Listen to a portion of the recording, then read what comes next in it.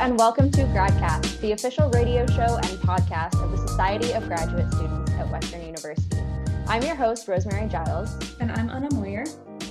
And we're here today with Ryan McLaughlin. Thank you for being here, Ryan. Thanks for having me, guys. No problem. So why don't we get started? Do you want to tell us a little bit about your research? So I first got started in history when I was a kid. And, my dad and my uncle were both huge history buffs. And so I've always been involved with history. Books have always been around the house, discussions at the dinner table. And then when I came to Western, I decided that, this could actually turn into a career. This could be more than just a bit of a hobby of mine. And as I was going through it, I discovered the Falkland Islands. And I thought, oh, this is really cool. I want to write about this. And then every course I took, I wasn't able to because everything had some other focus and then I could never actually talk about them. So then I decided as I was applying for my master's that no matter what was going to happen, it was going to be on the Falkland Islands. And then as time progressed, I decided that they would be on the Falklands War. And I actually, preparing for the interview today, I was thinking that, well, where did the Falkland Islands come from? And I recalled as a kid, my brother was an Argentina fan during the World Cup and would always wear an Argentina jersey and I don't know where he got it, but a big Argentina flag. I don't know where he got this obsession with Argentina was, but certain older family members would always make some sort of comment of, we went to war with them and then kind of leave it at that. And I'm just sitting there confused that, okay, where is this coming from? So I, for some odd reason, it was always in the back of my mind that, Argentina and Britain had fought over these random islands that I've never heard of. And then and now I'm focusing on it for my master's. So what would you find interesting or unique about the islands? What drew you to that research? What drew me to the islands is that no one knows about them. I found it even more intriguing as I've started TAing in the master's program. That I go and tell my students, okay, I focus on the Falklands War, and you just have an entire classroom of people confused that no one knows what this war is and no one knows where these islands are. The Falklands are a small archipelago in the South Atlantic that are roughly 300 miles from the nearest point in the South American mainland off Argentina, and actually 8,000 miles from the United Kingdom. So they're these small islands that are roughly about half the size of Wales, or for a Canadian comparison, they're 0.12% the size of Canada. So they're these microscopic islands that are in the middle of the South Atlantic that no one really knows about. But then the second part of that would be that the wars fought in the 1980s, and the Falkland Islands are a dependency of what once was the British Empire. So it's this odd sort of colonial war in a very post-colonial world where no one, especially today, no one wants to talk about, that, these islands exist and technically they're still a colony of Great Britain. That, just in 1981, they changed the name from colony to dependency. That, that makes it all better or makes it different. That, it's this weird sort of modern colonial war that once you figure out where these islands actually are, you have to actually wrap your head around the concept. So then I guess your research is very heavily focused on the Falklands War aspect of kind of the Falkland Islands. Do you mind just telling us a little bit more about the Falklands War? How did it start? How long did it last? Yes. So the Falklands were first, and it takes a large history to go and understand a very short war. So in 1690, Captain John Strong, who was a British naval officer, went in, at least as far as the British are concerned, he discovered the islands. He saw them in 1690, left it alone, and just sailed away, practically returned home and said, hey, there's these islands sitting there. No one really cared. It wasn't until 1764, the French showed up, learning about it from the British, and they actually set up a small colony. The British returned in 1765 with their own colony, and then later on, the Spanish came. So, during this whole high noon of empire that everyone's trying to get any island they can find anywhere in the world, because you never know when it's going to be strategic or important for some sort of material. So everyone's going and fighting over different islands. But as time goes on, each power withdrew from the islands. Britain withdrew during the American War of Independence because they weren't able to keep people on this small island in the middle of the South Atlantic when they're losing this famous colony that everyone knows about, that this big war is going on. So they remove it. And then eventually in 1811, everyone's gone. The islands are now barren. Everyone's left because there's really nothing going on down there. But around 1811, that's when Argentina becomes their own nation. They go and gain independence in 1810 from the Spanish Empire. And they decide that all the Spanish claims in the region should actually be theirs because they are their own nation. And one of those is the Falkland Islands. So in the 1820s, they show up and say, these are our islands now. But because in the 1760s, Britain had claimed them as theirs and claimed them for King George III, which is kind of in 1700s was like the end all be all, that they're now the kings, so you can't touch them. So they went down and actually decided that, no, we're going to have a full garrison here, that we're going to have troops here. We're going to actually build a full permanent settlement. So from the 1830s onwards, they were British, 100%. British settlers were brought in. And I should say that originally there were no people living on the islands. They were just like home to penguins and other wildlife like that. So, there's no people, there's no indigenous group there that, there was some contest over. So the British show up and now it's theirs. But the entire time, Argentina maintains claims.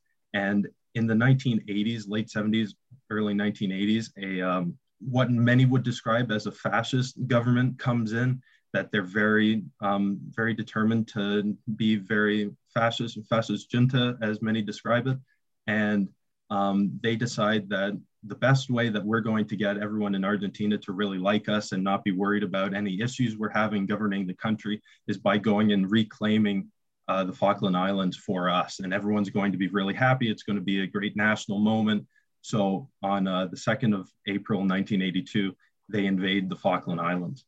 And in Britain at that time, that's the start of Margaret Thatcher's conservative government that, there's a reason why they call her the Iron Lady, that, she decides that, no, we're not going to allow you to just take our islands.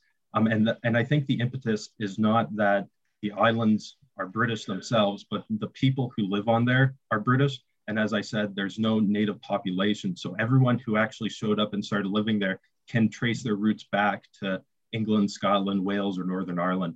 So it's very much, these are British citizens and we're going to go defend them. The war starts in the end of April when the British task force arrives, which has over 100 ships, roughly about 100 different aircrafts, thousands of men. And they go and they capture South Georgia, which is another dependency, a small island of the Falkland Islands. And then it finally concludes on the 14th of June, 1982, when they recapture Port Stanley, the capital of the Falkland Islands.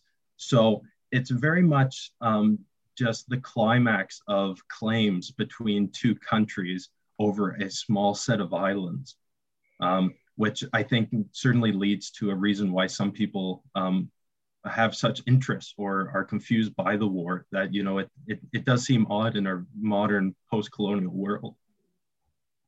So I know that the TV show The Crown did an episode about the Falkland War, and they kind of hinted that there was some like personal aspects to Margaret Thatcher's life that made her want to go to war. Could you speak to that at all? Yes. Unfortunately, I can't say too much about The Crown because I haven't seen the 4th series yet, but I am looking forward to that because certainly it is always fun to go and see your research somehow played on the big screen. But yes, Margaret Thatcher was very much, we need to build Britain back up because in the 1960s and 70s, there was a decline. And there's very much a decline in the nationalism or the pride in Britain, because following the Second World War, which is kind of the high noon for the British Empire because it's kind of the last go of it, that After that, when the British are fighting, whether it be in South Africa around Rhodesia, or in the Suez or anywhere else, you don't have an Indian contingent or a West Indian contingent. It's just the British are going and fighting there. They might be supported by Canadians, but it's the Canadians. It's not, oh, here comes more British troops. It just happens that they're Canadians, more colonial soldiers. That the Second World War sees that there's more of nationalism in these different regions. So India gains independence in the late 1940s, Jamaica in 1962, Rhodesia becomes Zimbabwe in the 70s. So you really see the falling apart of this nation that, you know, they're so proud that, and that's not to say that, you know, there's obvious issues with empire building and that, and what there really isn't time to get into that. But you see that this nation that used to once have a quarter of the globe under their control is now a small naked little island just off the coast of France. But, you know, it's kind of sad when you think about it, you know, in that way.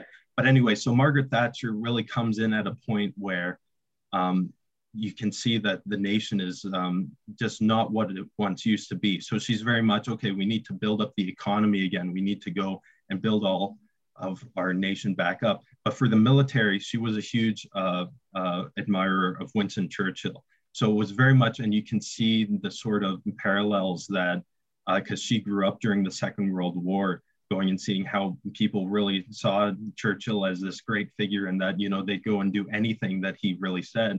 And so I think that certainly plays off of it a bit, that she is like, there's no one to compare to Winston Churchill. She's no Winston Churchill, but in that context, she's the closest there probably was, that we're not going to go and negotiate. You went and illegally invaded our islands, so we're going to go and send a task force. There's no ifs, ands, or buts. So I think that probably plays part of it. But as far as I know from the Crown, there's a lot of a relationship between Her Majesty and Margaret Thatcher, which it does ring true a lot of the time as well. So obviously this is kind of an extremely complex history. I think kudos to you for kind of, you know, summarizing that 400-year lead up there in a short period of time. That was really good. But since it's such a complex history, and there's obviously so much going on, what exactly is your research trying to uncover or prove about the Falklands War or about the aftermath of the war? Well, what I look at, and I've been heavily influenced by my supervisor, Dr. Jonathan Vance. He wrote a titanic work in the late 1990s called Death So Noble, Memory, Meaning, and the First World War, which looks at the social memory of the First World War, how people are going to commemorate it, how we remember it, monuments, statues, all that sort of stuff. And I thought, well, what is that like with the Falklands? And, you know, I kind of was thinking about it in the back of my head. And then it actually started kind of on a whim. I was buying a bunch of books from an online used bookstore, and I found a postcard on there that was from the Falklands War, that it was a limited edition of 500. And I thought, oh, that's kind of cool that I'm going to be one person of possibly 500, even if all 500 exist still, that will have this postcard. That's kind of interesting. Sit that on my desk. And I thought nothing of it. And then I ended up falling into the trap that is eBay and Amazon. And I started looking at, oh, there's other postcards. There's, you know, there's cups and stamps and books and everything you can think of. And then I started building up my own collection, which currently sits at 385 items of Falklands related materials. And I realized that the main thing, because in the Department of History, the main thing that makes you do a thesis is that it's original work, that it's, you know, what do you want to really build in this? Like, okay, look at all the literature, what's missing? What can you add? Which is super intimidating when, you know, when you're asked that, then, okay, what do you want to add? Like me? Like, how am I comparing to this guy, you know, or this person who wrote 12 books?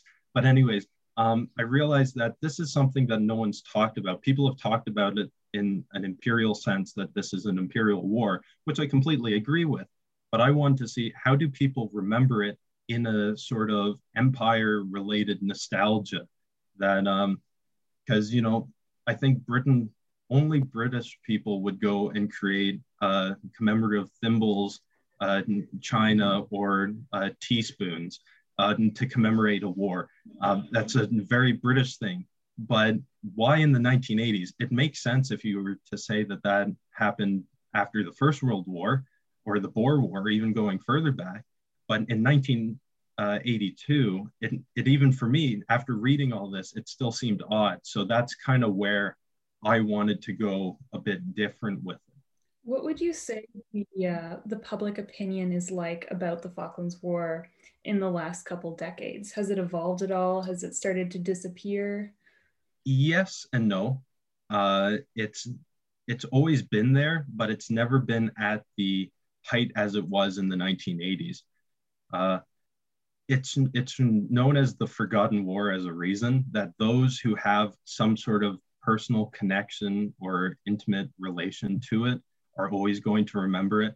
And it seems kind of obvious. The family and friends of those who actually served there are going to know that because they have that connection. But I think people growing up in the 80s are going to have something that, okay, top 5 interesting things that happened in my lifetime. Someone's probably going to say, oh, the Falklands War, that was something that, you know, it was weird watching that on the news that happened. But as time has gone on, it hasn't really stood the test of time, which I think is kind of sad in a way that, you know, this is actually a monumental event. And, you know, it only took 3 months to actually for a war to progress, start to finish. But it is a huge event in the actual idea of an imperial war in the 1980s. But I also think as time has gone on, general public opinion of the military in that has also changed, that in the 1980s, even though it's quite a while after the Second World War, there's still a similar opinion to it that, you know, reading newspapers from that time, it's not as PC as they are today, going and saying that, oh, British soldiers are fighting Argentine soldiers. It's very much, how are our boys doing against the RGs? That, you know, using a phrase like that instead of saying, well, Argentine troops were doing this. It's very much in the mentality of the British Empire, of Winston Churchill's Second World War sort of stuff. So I think as time has gone on with like the Gulf War and then the wars in Afghanistan and Iraq and Iran, that, you know, it's gone very much that this is a war that we shouldn't be involved in. And then I think sadly that has gone and influenced how we view war more generally, looking back and saying like, well, if we shouldn't go and fight war, then therefore we shouldn't fight this war. But how are we going to go and kind of look at that? So I can't say too much on really current opinion, but next year is the 40th anniversary of the war. So I am curious to see how people kind of react, because for the 25th and 35th anniversaries, there certainly, I know that there was some keychains and tea towels, which is again, a very British thing to do, commemorating the anniversary. And I'm curious to see if the 40th anniversary, because it is a bigger number, if it's going to be a bigger celebration, I guess you could say. And then I guess the 50th anniversary moving forward, is that going to be a big celebration? Sadly, I can't say. I'm really curious about this collection of materials that you're acquiring. What are your plans for these once you're done with them for your thesis? And then a second part, are you planning to add more to the collection? Like, do you feel like your collection is complete? Like, do you have enough to use for your thesis? I will start by answering the second part of your question. As far as I'm concerned, there's never a limit to how much you can buy or how much you can have. I'm not going to lie, I do check eBay at least once a day just to see if there's any new listings or anything else going on. And always checking prices. Okay, this person's selling this for this much. Can I get it cheaper at all? What's going on? So I'm always looking to add more to it. Space as of right now isn't an issue. I'm sure it will be at some point, but as of right now, space is okay. I enjoy doing it. So it's one of those that as long as I can keep affording it, I will keep doing that. As for my plans with it, I do hope by the 40th anniversary, that's my goal. So roughly just less than a year from now, I'm hoping to go and build a website. I have friends and family helping me a little bit with different research into different items. I've made sure that those are very specific items that I know I will not use in my thesis, just so then, they can do their own thing, I do my thing. So then it doesn't interfere at all. I'm hoping that I will be able to build a very nice online digitized collection which everything will be free, that you can see images of everything, or scans of different books and stuff, and then have information of who created it, when was it created, perhaps even like how much was it sold for, a bit of information on what it says, what it's discussing, which the hope is to be similar to a website called Wartime Canada, which is actually run by my supervisor, Dr. Vance. That is the same thing for the First World War, that I thought this would be a great way to be able to do this. But as for moving forward, once that is finally done, I'm hoping to introduce it to different veterans groups that are linked with Falklands veterans, and maybe moving it to where people in the UK know about this, and that, they're actually discussing this at different events, and that veterans themselves are actually communicating with me or making comments on stuff and maybe sharing their stories as well. Because as I said before, being known as the Forgotten War, part of me and I think, you get that sometimes in grad school, well, they're allowing me to write a thesis. How can I change the world? How can I do everything? And, part of me is like, well, why can't we change this from the Forgotten War to the Never Forgotten War or something like that? You wanted to talk maybe to some veterans. Could you talk to what the experience of the war was like for the people fighting it, and also potentially the people who were living at the Falklands at that time? Yeah, it's well, first, the people of the Falkland Islands living there, it's very hard to imagine, because it hasn't been until the Second World War that people have been living under some sort of fascist government that comes in and says, okay, now you're part of us. It's very reminiscent of like Nazi France or Poland, that, this group comes in and says, okay, now you're us. I know that they were changing street signs to be in Spanish, when, as I said, that it's a British population, so they speak English. Everything's in English. It's very much a small, practically Stanley's a small British town, but everything is very much Spanish at that point. Everything's supposed to be Argentine. But it's also a horrible existence living there during that time, because they don't know what is going on always, because there are some sparse settlements that people actually go, and every week or so they'll go and get part of their education, that the teacher actually has to travel across the islands, but they only do it once a week. So, some of these groups are very isolated. But I think the perfect example for life under Argentine rule and the Falklands is the post office was used as practically a massive lavatory for the Argentine troops, that they didn't go and build proper facilities themselves. So they said, oh, look, we'll just use the post office. And I'm not just saying like the post office bathroom, I mean the entire post office. So it's kind of, to quote a British newscaster from the BBC at that time, that's the Argentine way of welcoming the Falklands into the Argentine Empire. That, it's not a very, it's not the sort of, we're showing up, we're helping you, now you're part of us, you're welcome. But as for those who fought there, there is as for PTSD, I don't have the numbers or statistics at all, but it is known that the Falklands is actually probably one of the worst for PTSD or combat soldier suicides, as far as I'm aware. And that's partially because it's the Forgotten War, that it doesn't get talked about very much. And of course, PTSD and that sort of stuff doesn't get talked about very much at all. But as for just the average soldier, it is a very short campaign, that they're there for the 3 months. And certainly some of them do get in the thick of it. And, there are those different traumatizing incidents, but a great many people do come out fairly free of those.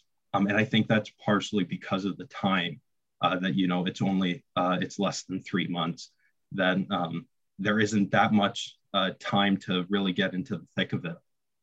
So obviously we talked about the PTSD element and how that affected people. Were there any other ramifications from this? Like, was there a lot of like explosives or anything like that used? Like, what was that like other than just the soldiers?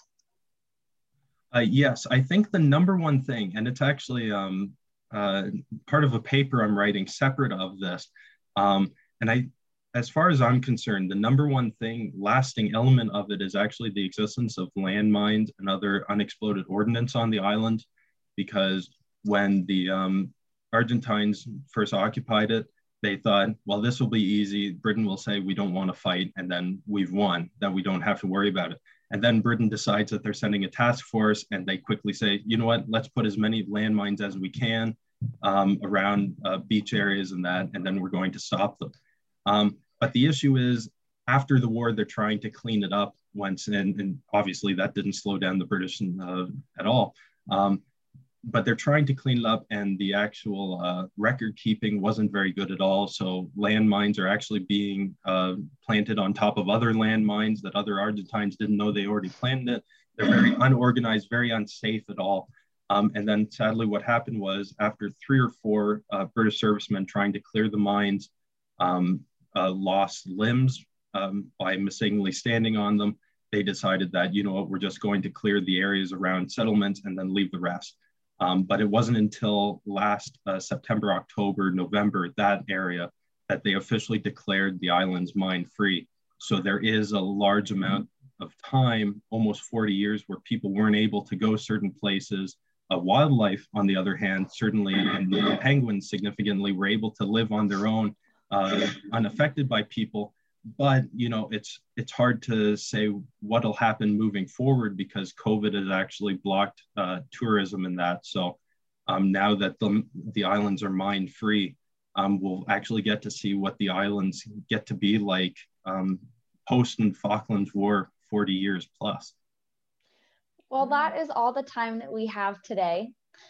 This has been GradCast, the official radio show and podcast of the Society of Graduate Students at Western University. I've been your host, Rosemary, and my co-host was Anna. We've been speaking with Ryan McLaughlin. This episode was produced by Ariel Frame. If you'd like to be involved with the show or get in contact with us, email us at gradcastradio@gmail.com. You can follow us on Instagram, Facebook, or Twitter at GradCastRadio. To listen to us, we're on Radio Western 94.9 FM. You can also find all of our episodes on our website at gradcast.ca or on podcast apps like Podbean, iTunes, and Spotify. Alternatively, select podcasts have been uploaded to YouTube at GradCast Radio. Thank you for listening and have a great night.